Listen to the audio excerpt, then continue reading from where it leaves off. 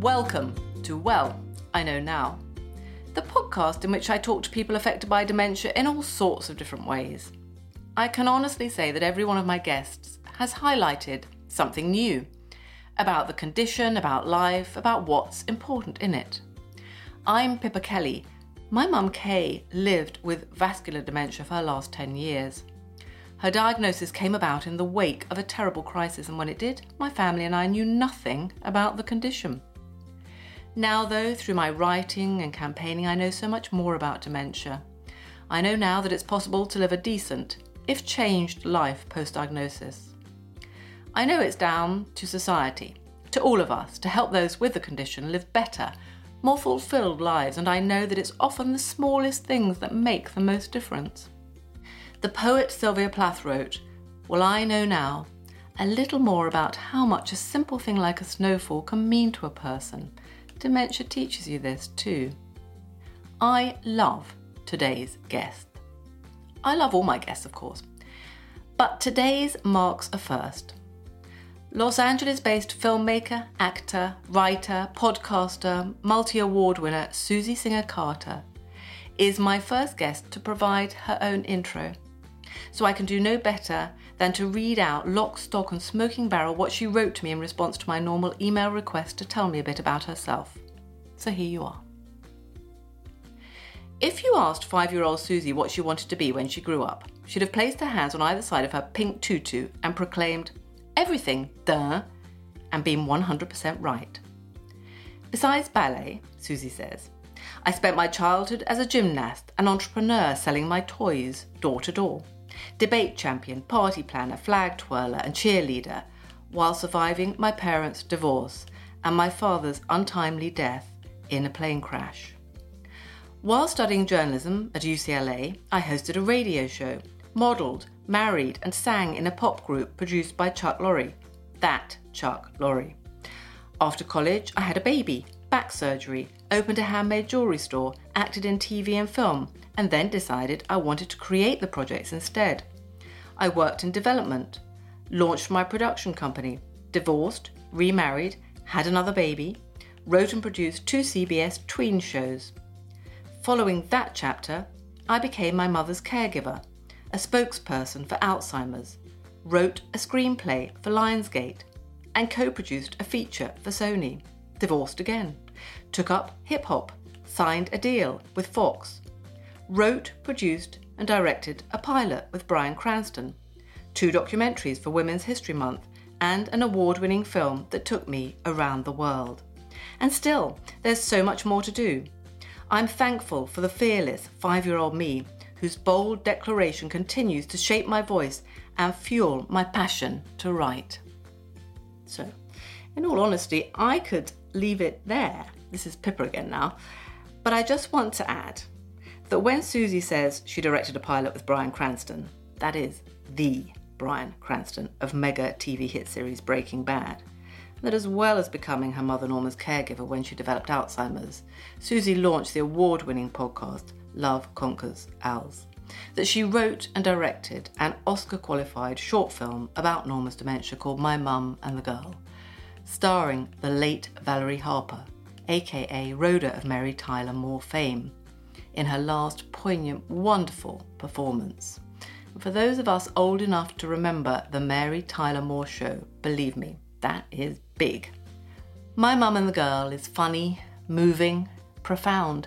I see it as a 20-minute celluloid love story from a daughter to her mum, and I strongly encourage everyone to watch it. Susie Singer-Carter, all the way from Los Angeles. I'm completely delighted to welcome you to Well, I Know Now. Hi, good morning from Los Angeles. Wow, I'm already in love with you. Okay, well, we can take this off air if you like.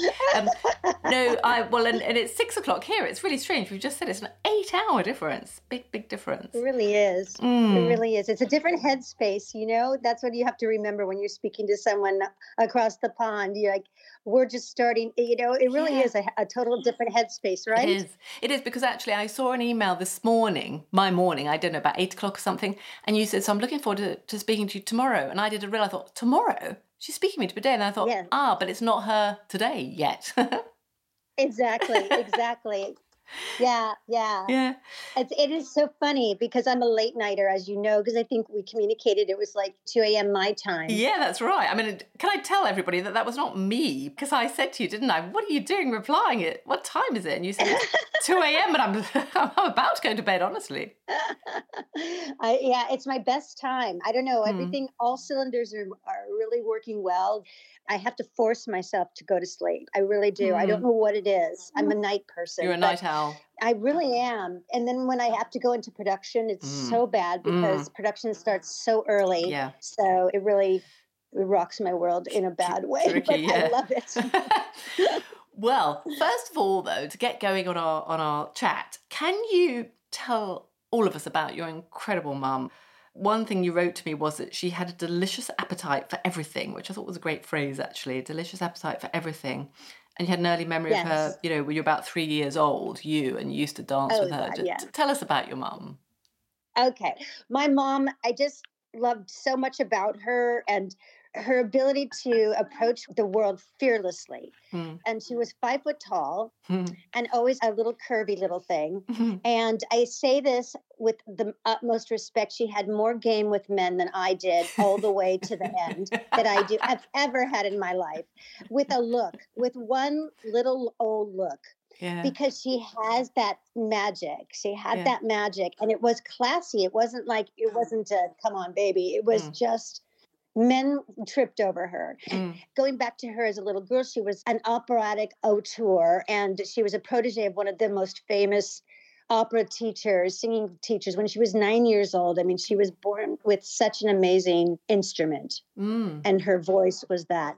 And when she was 16, she had her own radio show in New York City on CBS radio. And then when she moved to California with her mom and stepdad, and she went to Fairfax High and ended up working at different clubs at night singing jazz, like more contemporary jazz. And that's where she met my father, who was a jazz musician and also was an audio engineer and an innovator of sound. So my dad invented the conversion of mono to stereo. He built A&M Records, which was Herb Alpert and Jerry Moss. And Golly. It's a cute story if you have a second, but my dad was, also just a ADD type of personality and was, very much a snob, an audio snob, right?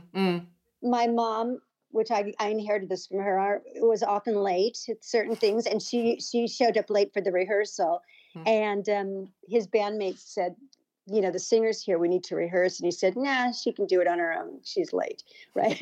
And when he heard her warming up, he fainted. He said, who is this woman? I need to know her. And first he married her, then he brought her to Capitol Records, and they signed her straight away. Golly. Yeah. So anyway, that's the story of Mom, in terms of just doing what she wanted to do. And what really identifies her is that when she got her deal at Capitol, they wanted to send her on the road right away.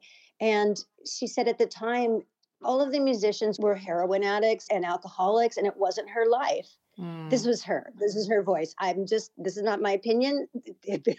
I've just been conduit. But for her, it wasn't the life that she wanted. And she happily just passed on it, which always through my life, I said, how did you pass on that, Mom? Doesn't it just make you regret? And she said, not a second. I know I can sing anytime I want to. It wasn't the lifestyle she wanted.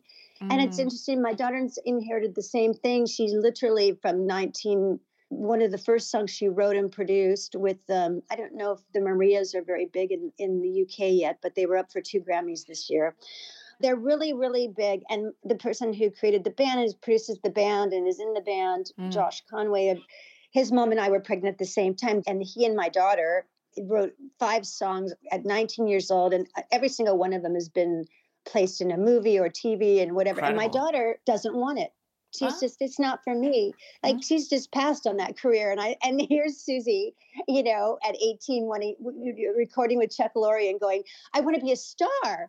How, make us a star. And my daughter, so much like my mother, was like, yeah, it's not for me. Yes. You skipped a generation, which it often does, doesn't it? Yeah. So you are very like your mother in other ways, though, aren't you? You've obviously got a lot of her spirit and her joie de vivre. Oh, thank you. Yeah. That's a compliment. Thank you. And, tell us about when her dementia began to develop and how it developed and what you saw. And I mean, actually, we'll get onto the film, which I really want to talk about. It's the most fantastic short film. And really, I think you get a tremendous flavour of your mum. I mean, Valerie Harper, when you just said about how good she was with men and just with a look, I mean, Valerie Harper does that on the bus, doesn't she? Doesn't just a look she? And yeah. Didn't she embody my mother? Well, I never met your mum, but now you're talking about your mum, I'm thinking, I mean, she really obviously did. Well, I can't wait to rave about Val when we talk about the movie, because she is also a one-off and just the most genuine, generous, talented, loving human being next to my mom. I mean, it was meant to be. My mother started exhibiting signs of Alzheimer's when she was probably 71, and she was a young 71. So never stopping, full of energy and force. But because I was so connected with her, I really noticed there was something off, and repeating things, which we all do. But I mean, there was a significant difference. And I just remember the year that we figured it out it was on the Christmas. I think I told you before we started this interview that I love Yorkies, okay? Yes. This is the dog, not the chocolate bar, Not the, yes, the dog, Yorkshire Terriers, which I now know because I have two stepsons in Britain. They're sort of, old lady doggies, but that's okay. I'm a little bit of an old lady, but I've always loved them since I'm 16. No, they're lovely, yeah. They're not looked at like that here. They're very adorable. So anyway, my mother and I had a passion for them as well. And I never forget, because there was a store that was giving away, buy something and you get these two kissing dogs that were Yorkies. And I thought, I'll put them on top of her package because it'll be just a cute little thing. So cut to Valentine's Day a couple months later, and she brought presents from my girls. And one of the presents were those dogs. And she said, oh, I got these. This is just a gift with a gift from the card store. She said, they're supposed to kiss and stick together, but they don't. They're broken, but they're cute. You can have them. And I said, but Mom, I gave them to you. Those are what I gave to you. She said, absolutely not. What are you talking about? What, are you crazy? And I said, but Mom, I specifically went and got, I had no idea, but my heart started like palpitating. It was just that rush of like something is dreadfully wrong. Okay, just that one instant really kind of got you worried. Oh, I knew. She was so indignant about it. And I remember going up to my computer and looking up to see if I was crazy. And then I looked up the card shop that she said she got these dogs from. And there were bears. They were actually little tiny kissing bears that came with these Hallmark cards. Right. And when I went to her home, I found them in the closet. And I thought, she's addled. She's confused. Yeah. Something is terribly wrong. And my family was like, stop it. You're being extreme. There's, people forget. And I said, no, something's wrong. And also because she's so vibrant and witty that she could wit herself out of anything, right? So when I finally convinced her to take her to the doctor, and they did that silly test that they do, that antiquated test of like, fill in, who's president, what day is it? And my mother was bouncing off the walls with the guy, and what day is it? Well, what day do you think it is? And who's our president? Well, who do you think our president is? Don't you know? And then when she had to fill in the hands on the clock, and I saw her stop and stutter, again, my heart, and that was it. I knew, and that's when she got diagnosed with mild cognitive impairment, and it was 16 years, Pippa. 16 years of a journey. Yes, it can be very long, can't it? I mean, I think my mum was about 10 years, and other people I speak to have been longer than 16, 19. I think somebody was 20-something. I mean, it can be. And in fact, a doctor, a consultant said to me once, in a way, she wondered, because we were talking about this, the way people survive for so very long. She said, in a way, sometimes I think that the dementia bulletproofs people. I suppose in a way, because because I know another thing that I very much agree with you about is that the way dementia makes somebody unfiltered, like a child, is very lovely. It can be, not always, but it can be very lovely in certain circumstances, depending on the way they display that.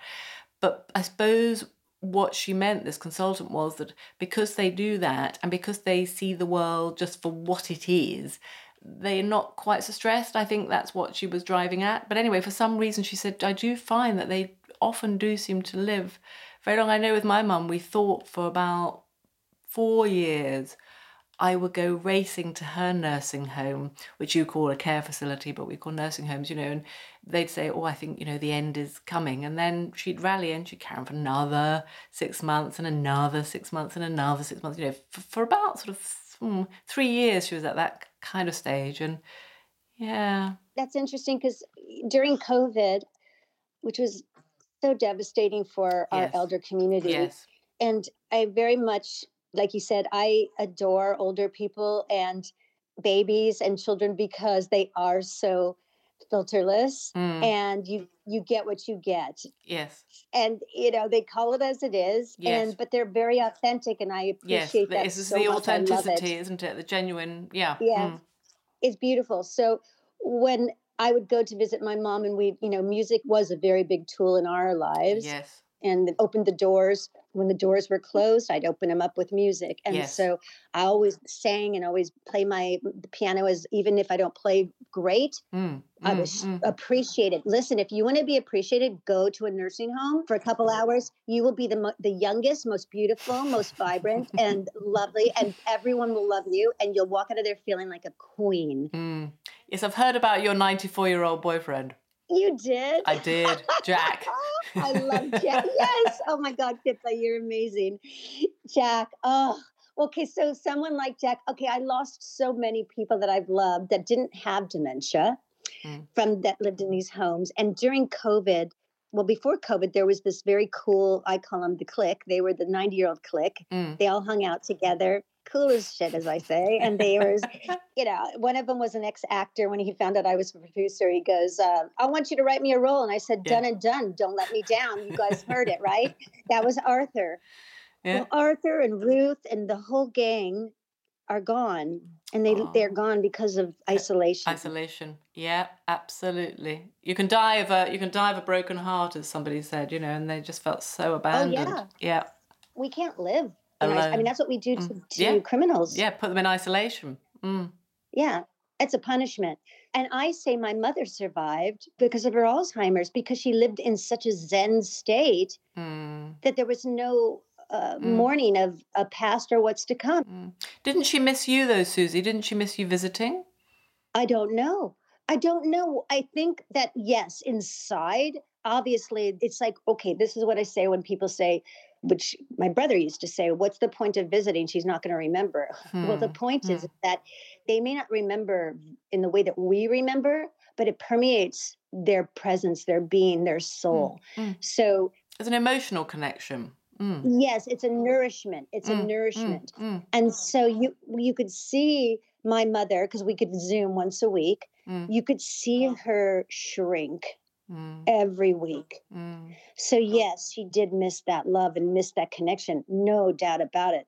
And she lost a lot of her mentality, her mentality, as they call it. But I think that in terms of surviving, it gave them an edge. It gave people with Alzheimer's an edge, a little bit, because if you're fully compos mentis in the way that we usually frame the world, you would feel so depleted, so it's like futile. What kind of life is that? It's monotony. Yeah, it was terrible. I mean, obviously, and I have spoken to some American caregivers and family members, since and during actually COVID. And yeah, I mean, I think it was the same really over in America as it was here. It was one of the worst aspects of the whole pandemic was, I say we call them care homes, nursing homes, was that this terrible crisis that occurred within them. And I know, which I do want to come on to talk to you about as well, that that's one of the reasons why it really highlighted to you the weaknesses within your own social care system in the US. So because it did, didn't it? It shone a very harsh light. Exactly the same happened over here. Anyway, just to go back though to your mum's Alzheimer's, so you realised something was wrong. So the film itself is about really, well, I know it's one day in the life in a sense. It's one day. But it's the year she was living with you and everything, wasn't it? I mean, just go forward a little bit. So she lived with you for a year then, did she? Yeah. For a year, yes. So, gosh, we could talk for hours, but to truncate it, my stepfather passed away, her best friend, and he was 12 years older than her. And so when he died, they had just planned to go move into this other facility together because he did not have dementia, but he was deaf and his legs weren't working anymore. And my mother, her body was perfect. She was walking 5 miles a day. So she was his eyes and ears and legs. Right. And he was the brain. So together they made almost one whole person, right? Yes. So, but they were very dependent on each other. And so when he passed, of course she went to the funeral, but every 5 seconds after the funeral, she was like, "Where's Georgie?" And I would have to say, "He died." It's heartbreaking. So my brother, who really didn't understand the disease and really didn't care to learn it, I'm not saying that in a negative way. It's just that is a profile that happens and it's common. And so one person becomes the caregiver and decides to try to figure it out because there is a stigma, and there still is a stigma on dementia and Alzheimer's. Absolutely. Yeah. I think it's why you and I do what we do, isn't it, with our podcasts and things, is to try and reduce the stigma as much as anything else. It's why I made my film, because I wanted people to understand that this is a long disease. Yeah. And we can either live in the next whatever it is, if it's a decade, if it's a year, 5 years, whatever it is, why do you want to waste that time? Right? And that person is still there. That person is there. You have to just reach them in a different way. And Absolutely. That's okay. Absolutely. And the film does that beautifully. Yeah. And you learn it. If you don't know it, okay, but we learn it. I didn't know it. Well, you say that actually. You say that to begin with, you made every mistake in the book. You're very honest, which I really loved about you, actually. You're really honest about it. And then you said, actually, I noted this, I'm just getting it right, because you said, having, made every mistake in the book, you realised that, because you even thought, you said, I think this was another interview, you said you made every mistake in the book, including thinking you could sort of kick Alzheimer's into touch. You could somehow kind of overcome it with sheer force of opposition or whatever. Oh, God, yeah. Oh, God, yeah. I'm an A-type. I was like, "Mommy, don't worry." I would say to her every day, "Mommy, okay, remember, you have Alzheimer's. You have Alzheimer's. What do you have?" Alzheimer's. Yes. And what are we going to do? We're going to kick its ass. We're going to get it out. I am going to roll up my sleeves, and I, Susan Singer Carter, are going to single-handedly beat this monster. Yeah. That's right. But then you realised that actually your mum wasn't going to get better, but you could do better. As you say, you can learn how to be better, and you'll be able to lean into your mum's Alzheimer's. Yes, lean in and not bring them back. Don't bring them into your work. I started, and I make this comparison all the time on my podcast because I think it's very profound, and not that I came up with it, but just the actual parallel between children and not to infantilize our elders, but the journey that they're going on is very similar, because as they're stepping backwards out of life, they are losing skills. Okay. Yes. They're losing skills, but they're not losing their soul. They're still there. Yeah. And children come into this life with their soul and they're gaining skills. So when a child doesn't talk, we don't say, "Oh my God, you have a mouth, talk," or you have legs. We go with where they are. Yeah, absolutely. We go with where they are, and we give them grace. And we allow it, and we say, "Oh, well, that's the stage they're at. Here's what happens at this stage," and we go with it. Oh, then they're fine. They're right on track, right? Yes. And when someone is even just old, period, as we get age, we lose skills. We get less sharp as hard as we try. And my mother, I would watch her, and it felt so similar to when I was raising my children. I thought, oh, look at Mom is losing that skill. So how do I deal with that with Madeline, my daughter, or Joey? How do I deal with that? And you realize that you meet them at the stage that they're at. And you don't stress them out more, because what's the point of doing that? It's not going to make any difference. It's going to make it worse, in fact. Right. What's that movie with, we've got to talk about Kevin. I just watched it last night because I went to a screening of Nan Golden's latest documentary, which was brilliant. And she mentions that movie, and I'd never seen it. So I watched it last night. Fabulous book. And I'm not sure I've seen the movie, but I certainly read the book, and absolutely. Lionel Shriver's an amazing writer. Wow, it's heavy. It's hard. It's really hard, isn't it? Right?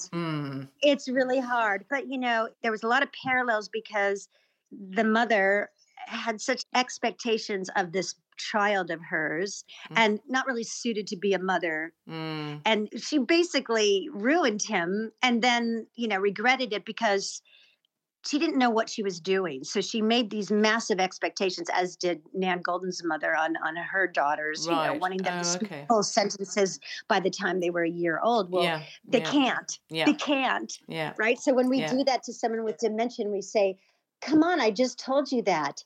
Come on, try to remember. I just told you that. What day is it? What time is it? Who am I?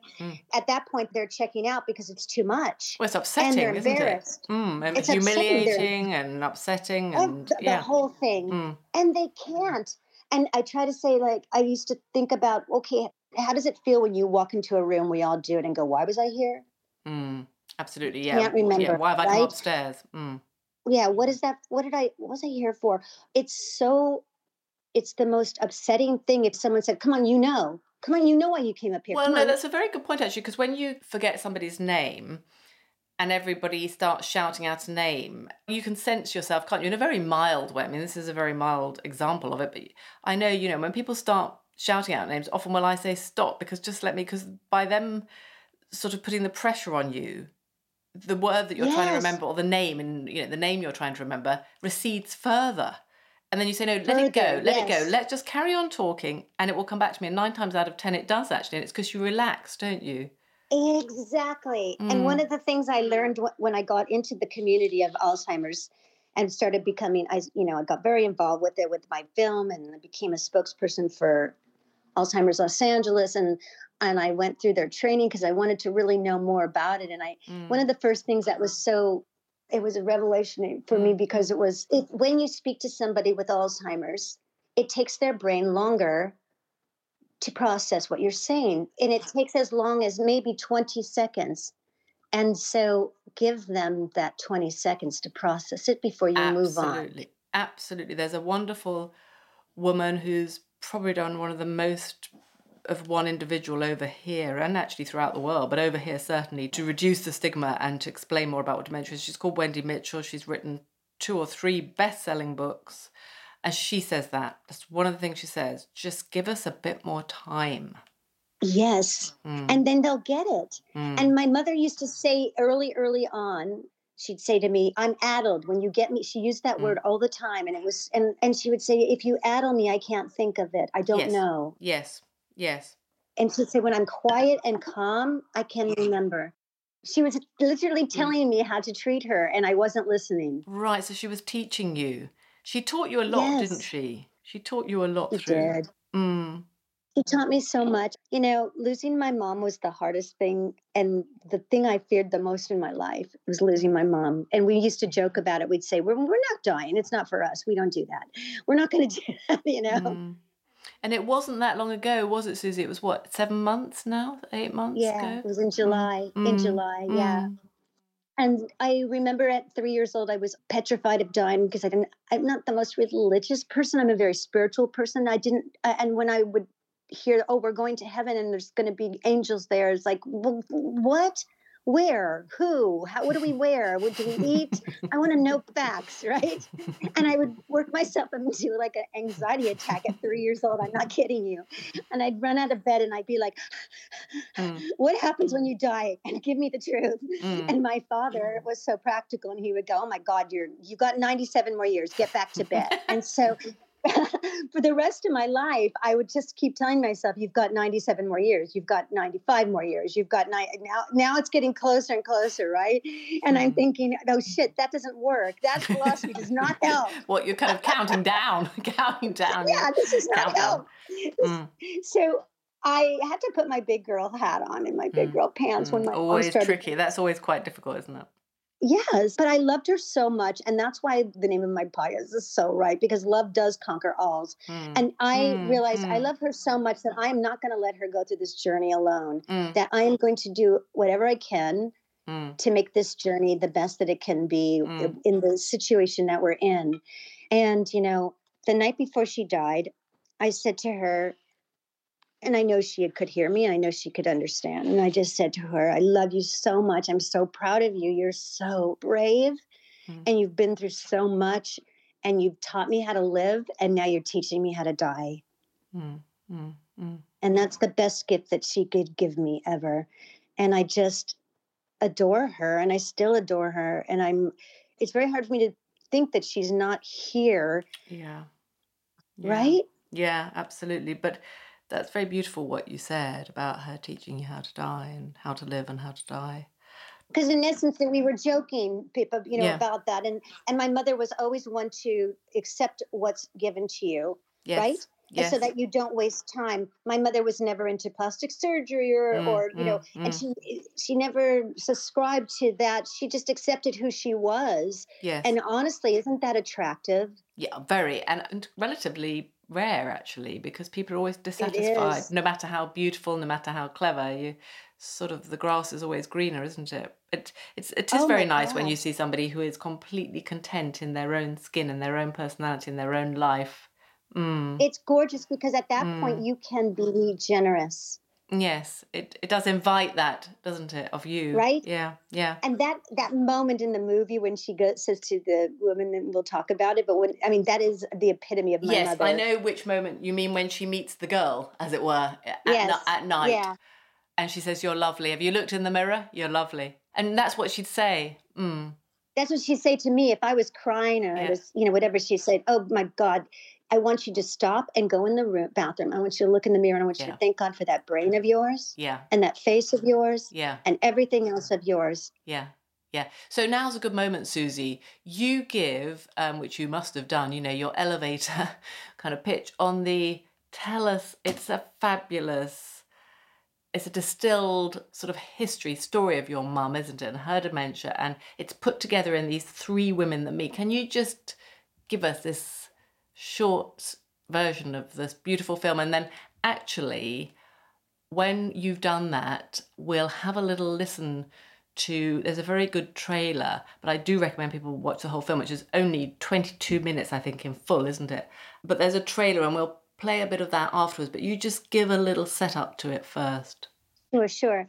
Well, the year that my mom lived with me, we had my caregiver that moved in with me, which was actually my daughter's nanny, our Erlanda, who became my mother's housekeeper at one point, and our family and her husband and everybody. And she was such a natural, like when she would go to help clean my mother's house, sometimes she would knock on the door and my mom would say, "What are you doing here?" Right? "I just paid you yesterday." And Erlanda was so perfect. She would wait 5 minutes, ring the doorbell again, and then my mom would say, "Erlanda, come in and have some coffee. Yeah. I've missed you." So she just had this natural thing and adored my mother, and my mother adored her. And by the end of their relationship, and you see it in the credits, she said, "You're my best friend. I love you." You do. That's a lovely moment. Yeah, and they couldn't be more different women. My mother, Jewish from New Jersey, with their Dooney and Burke bags and, and labels and everything just right. And Erlanda, an immigrant and living down in South Central LA. And my mom would go on the weekends with her and spend a night because it was fun and go to church with her on Sunday and everybody. And because, the Latino community reveres the elders. My mom was the La Reina, which is the queen. Yes. So what better? Yeah. What better, right? Yeah, absolutely. What not to like? So exactly. So when I moved my mom in with me, we were living in this. I had just gone through a divorce. Yeah, it was great timing, wasn't it? It was perfect time. It couldn't have been better, right? And I had to move out of my home, and I got into a live-work loft. Oh, a loft. Oh, this was okay. So you work there, you live there, and it's a loft apartment. Yes. Yeah.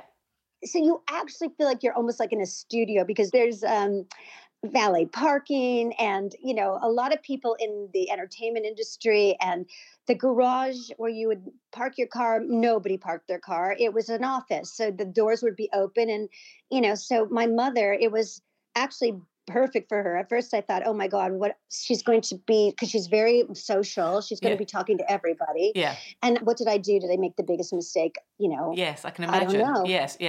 But I underestimated everyone, as you can see with the valet parker and that whole, that all happened for real. Yes, I remember what you mean. Yes. Everybody chipped in like a community. And everybody was wonderful, weren't they? I mean, that does seem, I remember thinking in the film, wow, you were lucky. If this is true to life, you were lucky.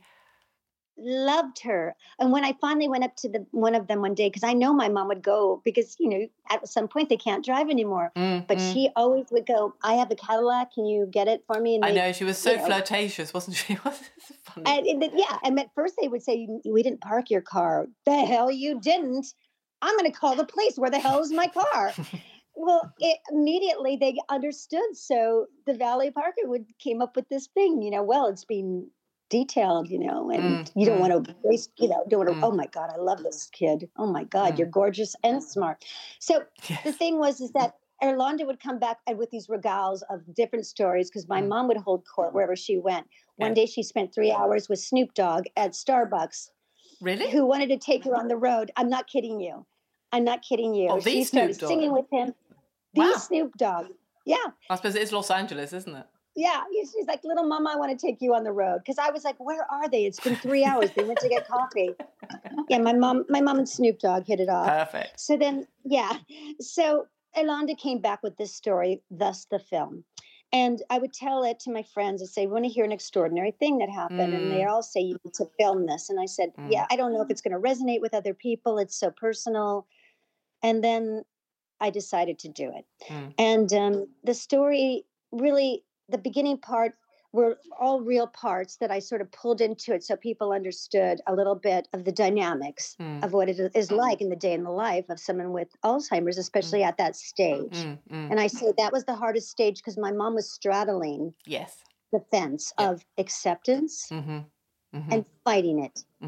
Yes. And that was the hardest. My daughter and I were both, my other daughter was in college and my other one was 14. And so we really watched this incredible journey that she went through and we went through with her. It was difficult, but it was the best year of my life and the worst year of my life. I mean, you bring three sort of disparate women together very powerfully, don't you? Yes, I did. So what happened is that my mom went to spend the night with Erlanda, and she, at 10 o'clock at night, she suddenly became disoriented, like you can do. She didn't recognize where she was at. And I'd seen that before. I know what that looked like. And she got anxious and she got paranoid, which is also a manifestation of dementia, of Alzheimer's, where you don't understand. So what you do understand is that you don't understand. So it must be other people's fault. Yes. Something is wrong. Yes. And what was frightening to her was that she loved Yolanda so much. There were so many things in Yolanda's home that were my mom's, because my mom was so generous that she would go, do you like that? Take it. Yes. Take it. But then in that state of mind, it became, no, she stole these things. I'm in harm's way. I got to get home. I got to get home. And my mom decided at 10 p.m., I'm going home. She didn't know where she was. She didn't have a car. It's 10 o'clock and not the most, and not the safest area in Los Angeles. And so off she goes, and Irlanda decides, because she was so intuitive about it, she knew mom's going to get through this. If you push it, it's going to last longer. Let her go through this. But she wanted to follow her safely so that nothing would happen. And in her robe and slippers, grabs her keys and phone and begins to follow her down the street and to watch her. Where is she going, and make sure she's safe, and try to entice her to, come out of it. And she ends up calling over the police, and the police are wondering what the hell is going on. And, which is another problem that we all have, is that, our first responders don't understand, what dementia looks like. So luckily, this one police officer who happened to be a female knew when she did question. But then when Erlanda said, look at this picture, we're friends, and she showed her a picture on her phone, and that woman had enough compassion to say, I got you, go after her. So my mother ended up on the corner downtown, close to downtown, red light, and there's this tall, statuesque woman standing next to her, and she gives her the once over. And my mom was never shy to tell the woman when she was beautiful. And so she looked at her and goes, because the woman looked back at her and she said, what's your problem? She said, I don't have a problem. What's your problem? And she said, I don't have a problem. And, basically it was like, she said, no, I got this woman who's following me and I don't know who the hell she is. Right. And the woman, this tall, statuesque woman, happened to be a transsexual. And so she said, I don't think that woman is following you. I think she knows you. I think she's your friend. And she starts questioning her. And she said, it's, oh, you don't know my life. My mom says, you don't know my life. They're taking everything away from me. I've got nothing. Really? You don't have children? Yeah, I've got children. Da, da, da, da, da. They love you? Yeah, of course they do. What's not to love? And she goes, well, this is what nothing looks like. And she starts pointing to her face and then her Mm, breasts. And then she mm, says, mm, this fake, this fake. And then she points down further and goes, mm, and this, you don't want to know what's going on there. mm, And mm, she says, I'm a tranny. mm. And my mother looked at her and said, who gives a shit? I got a big fanny. Let's go. Who cares? She gets frustrated. She doesn't know what's going on, this woman. And she says, what do you don't know me. Like, stop. I don't even know who you are. And she begins to cry. She says, I don't have anyone and no one loves me and no one else ever going to love me. And my mother her mommy came over, her mommyhood. Mm, mm, And here's this 6'3" woman and my 5 foot tall mom pointing a finger at her and saying, now you stop that right now. Have you looked in a mirror? You're stunning. You're mm, gorgeous. mm. And I love you. And if nobody doesn't, It's they're incredible crazy or how, jealous. as a filmmaker, I don't know how long that encounter takes on screen, but it's pretty short, isn't it? But it's incredibly emotive, and it really very, very powerful to watch. And it's the meeting of two very different but very, very human, genuine, open people Yes. meeting Yes. Yeah. by chance. And I won't give away the ending, but the three of them change each other's life for a moment. And really, that's all we have. It is. But it's as with all these vignettes, like a short story, it's got so many more deeper ripple, other stories, other themes, other messages, hasn't it? It's And what it tells me and everybody that as certain skills leave, others get more sharpen. And so you can see things so clear. And so my mother saw her for who she was. She didn't care if she's a transsexual. And what was so gorgeous, and I say this not because I wrote it, but because I made a choice, because I don't know if she said I'm a tranny or a trans. I know she told her she was a transsexual, but we're pretty sure she said tranny. And that was a risk for me because it's not an embraced term anymore. Right. But she chose to use that word because she knew that would communicate to that woman of that age. Yeah, but she knew and then chose to because she knew that your mother would understand. Yes, and it's about that sort of understanding, isn't it, of each. But Pippa, isn't that a great metaphor for what we're saying about how you lean in? Absolutely. She's leaning into my mom. She doesn't know she has Alzheimer's, but she says, I'm going to lean into her at age because she knows that she's not going to understand if she says transsexual. But Tran is going to communicate what she means. Yes.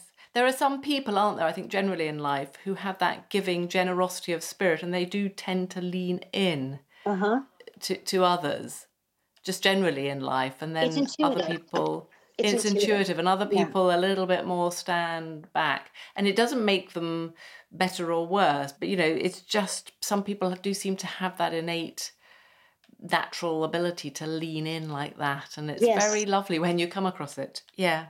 Also, you say as well, I think it was in relation to the film, that it was dedicated to the caregiver who stands lovingly beside the misunderstood and discarded and hopefully inspires us to do the same. And in a way, that's what you're saying about that encounter as well. There was something lovely about that phrase, I thought. And yes, don't dedicated caregivers do the most amazing job with very little recognition of them. Yes. Oh, 100%. Yeah. Nobody knows that journey until you walk it.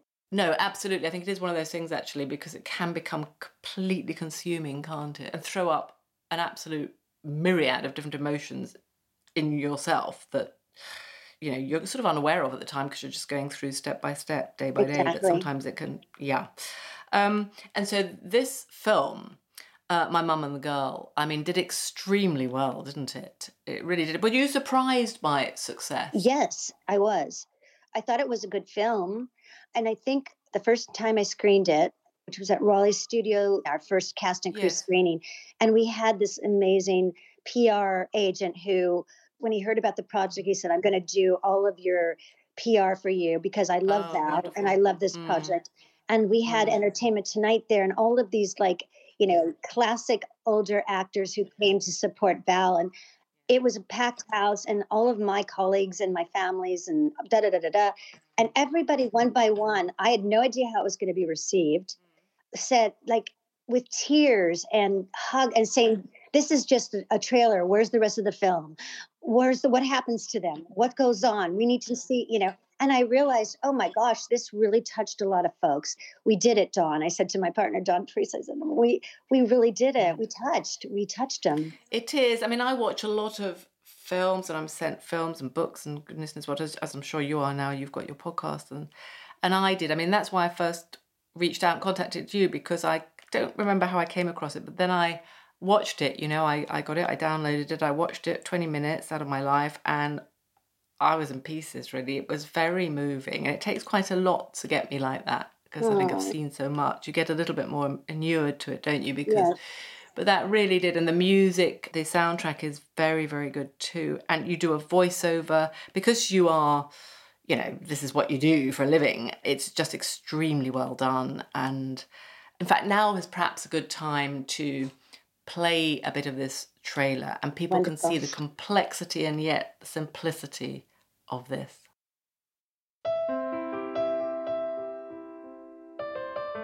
That's my mom, the year she lived with me. The year I call my best and my worst. But either way, she's the love of my life. Bitch! I know you're in there. I knew she was getting worse, It's 4 a.m. Where are you going? but I was not sending her to one of those places. You have to put me in a home and live your life. Oh, you're going. Oh, not yet. You're not ready. Yeah, I mean, I hope everybody kind of got that. It's just such a wonderful, complex, yet simple film. And I think that the opening moments where it is Susie doing the voiceover, introducing her mother as the love of my life. And then it goes from this rather sort of sweet to then your mother, Norma, or Valerie Harper. You just hear her go, bitch! And you said something, actually. Just explain what always happens there when you show it. Yeah. Right. No, I mean, and that's what I hoped that people would do, because I said she's the love of my life. And then you hear, bitch, open the goddamn door. Yes, it's such a shock. Yeah. And for the most part, everyone laughed. And if they didn't, it was because they were afraid, is it okay to laugh? And oftentimes, if I happened to be in the audience, if I just gave it a little laugh and gave them permission, and it was sort of a little nudge. Feel this like, yeah. Because it's so intense. It starts off very intense with her banging on the door at 4 a.m. And, it was my homage to looking for the relief, is to look for it. It's okay. And even when she says, whore, well, you don't get used to hearing that, No, not as her daughter. No. And so I tried to make a little bit light of it, because she would say that. She would walk into the room sometimes and be confused and see my daughters and think that they're my friends, not my daughters. And she'd go, well, I see you're busy with your friends, so I'll go home. And it is hard at the time. I mean, you've now distilled it into a film with all these different layers of emotion and reaction, but at the time it's incredibly, even though you know logically in your brain that this is not your mum, it's the disease, but it's very hurtful and shocking. And so I think that's what you've done so well, actually, is to bring out these different strands, actually, in a way that, yes, is sort of wonderfully joyous, this film as well. I call it that. I say it's a joy. That's so funny. You're so awesome, Pippa. We call it, oddly enough, a joyous look at Alzheimer's. Well, then, of course, you did call your podcast Love Conquers Ours. I mean, and just tell us a bit about your podcast, though, because as another fellow podcaster, I want to know, have you had any standout moments, or how does it go? How many have you done now? And I know you do it with your partner, don't you? Who, as you said, is a partner. Not that it matters for anybody, actually, in a sort of platonic partner, but long-term friendship. Yeah, he's been my best friend. He's held my hand through 2 divorces, and we have always been best friends and creative partners. And when I got divorced, after I moved out of the loft, I was trying to find a place, and he bought this wonderful, gorgeous place that was so big and too big for him. And a friend of mine said, why are you guys living apart? You stupid. He has a big place. You need a place. Get in there. I was like, yeah, that's not going to happen. And then a week later I was in, and I haven't left. And I've changed this bachelor's world, and we have so much fun. We laugh all the time. We're very creative together, and it's a different kind of relationship, and it works. It does. It's a very good podcast because it's got the two of you sort of sparring off each other. And yeah. And that's the way we live. It's all real. He's funny. He makes me laugh always. He always makes me laugh. And it's very similar to mine in the sense that you get people who are affected by dementia all sort of walk, all the different ways, isn't it? Different guests. Yeah. And anybody that I think would be interesting, I've had senators on, I've had, and like my partner now who is co-producing my documentary with me, I saw him portrayed in the miniseries Dope Sick during COVID. And last year, he was the attorney general who brought down Purdue Pharma, OxyContin. Yes. Yeah. And so in the last episode of this miniseries, they talk about their next case, which is Abbott Labs, which off-marketed this drug called Depakote, which was really an anti-epileptic drug, to nursing homes to chemically tether dementia residents. And so my mother was a victim of Depakote. I had never heard of it, and they had her on it at her assisted living, and I thought she was dying. This was 8 years ago because what did she it was do like to a her? Did zombie. it sort of drug her? Did it sedate her? Oh, yeah, completely. She became incontinent. She was immobile. She was in a wheelchair, which is easier for them to take care of, isn't it? And so her regular doctor told me she was on a drug called Depakote. Do I want her on it? And that it's a black label drug for people with dementia. You can die from it. So I said, for God's sakes, I had no idea. Yes, take her off of it. She came back to the stage she was at mentally before, but she never walked again, never. And so I reached out to him, Rick Montcastle. I reached out to him and said, and my brother also was addicted to OxyContin. And so he touched my life in two ways. And I said, would you please come on my podcast? And funny enough, he did. So that's the kind of guests I have that. And then I have someone whose father is the love of their life, and they're going through it now, and they're an artist, and this is how they're dealing with it. And just anything that I think that will be helpful. Exactly the same as me. Yes, and I try to bring out the hope actually as well. You're a force for life. You're a life force. It's wonderful talking to you. And I thought I'd give you the opportunity because I know that you're working on your next documentary now, which is No Country for Old People.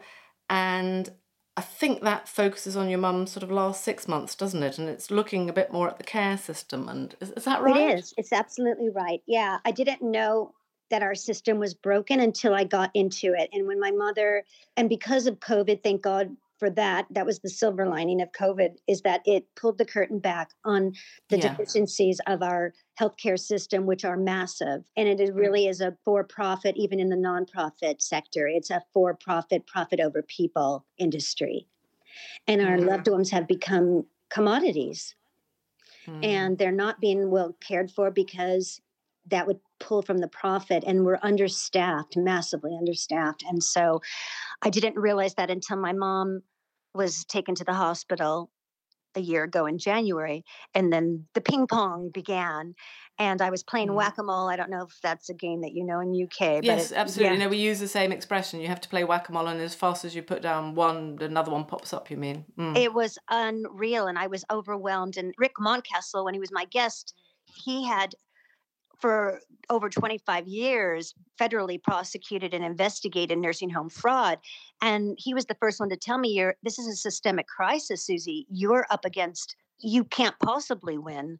And I was like, this is horrendous. This is awful. This has to change. And I watched my mother be a victim to this. And physically, it was horrendous. And emotionally, it was horrendous. And we're robbed of her. And I just thought someone has to do this. Someone has to, because it's been going on for decades. When you say she was physically a victim, what do you mean? She was neglected. And so when she was admitted into the hospital, and I'd just seen her 24 hours before, I knew that she looked unkempt. And my mother wasn't bedridden. She was in a wheelchair. When they admitted her into the hospital, she had sepsis. She had a stage 4 ulcer, which is a bed sore on her lower back. I mean, stage 4, it should never, people get beds, sores, but that means that she was sitting in a chair for days without them moving her, and in her urine probably, which all of that is a ripple effect, and that causes pneumonia, and that causes, so it becomes, and then what that does is that it imitates, oh, well, she's close to death. Well, yeah, she's close to death because you're not taking care of her. And then she becomes much more easily dismissible because it becomes this veil. And I'm not being an alarmist or kind of a conspiracy theorist at all. These are all facts. It is a profit over people. And this is what happens. And because they're understaffed, and it's not our front people, it's not the providers. The providers want to do well. They can't. They're suffering moral injury because they can't do what they want to do. So it's really a catch-22. And there's been smarter and stronger people than me before, but I do know the power of storytelling. You certainly do. You certainly do, yes. So you can put that power to use here. Yes. This will be an homage to my mother, what she went through, and to all the Normas. All the Normas. Yeah. No, I'm so with you on that. And that's exactly what I've tried to do, because I think our stories are very personal to us. They're individual, unique. You know, your mother is your mother and she's her, Norma. But in a way, they're universal, aren't they? Because it's happening, the same sort of things are happening all over the world, with old people, with people with dementia. Ageism and people with dementia getting neglected. Yeah. And so we are in our own, in my small way and your bigger way with your films, you know, making a difference there and shining the spotlight on it. So I think finally I'd just like to say thank you very, very much, A, for coming on the podcast, and B, for all that you're doing. Thank you. Yeah. Thank you. No, it was lovely talking so to you. Really, really enjoyed talking to you. I really enjoyed talking to you. Thank you so much.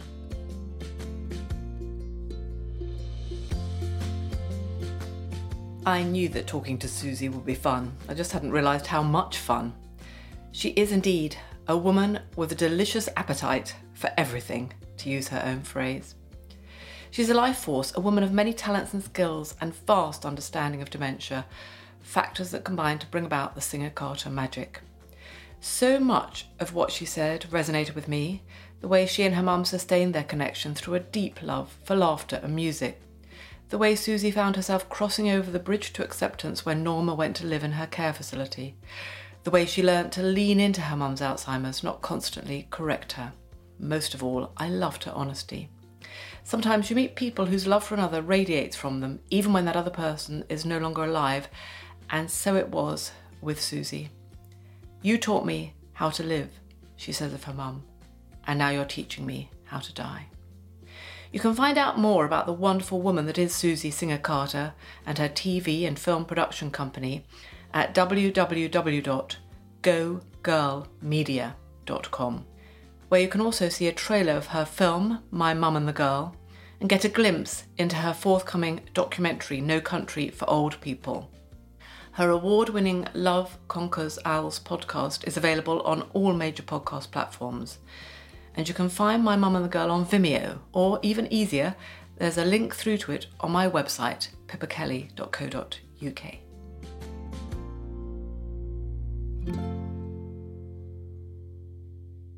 And finally, if you've enjoyed listening today, I would be very, very grateful if you would rate, review, and subscribe to the podcast on whichever platform or channel you're listening to it on, as this will help spread the word about the podcast. And then together perhaps we can further diminish the stigma, increase the knowledge, and quash the myths surrounding dementia.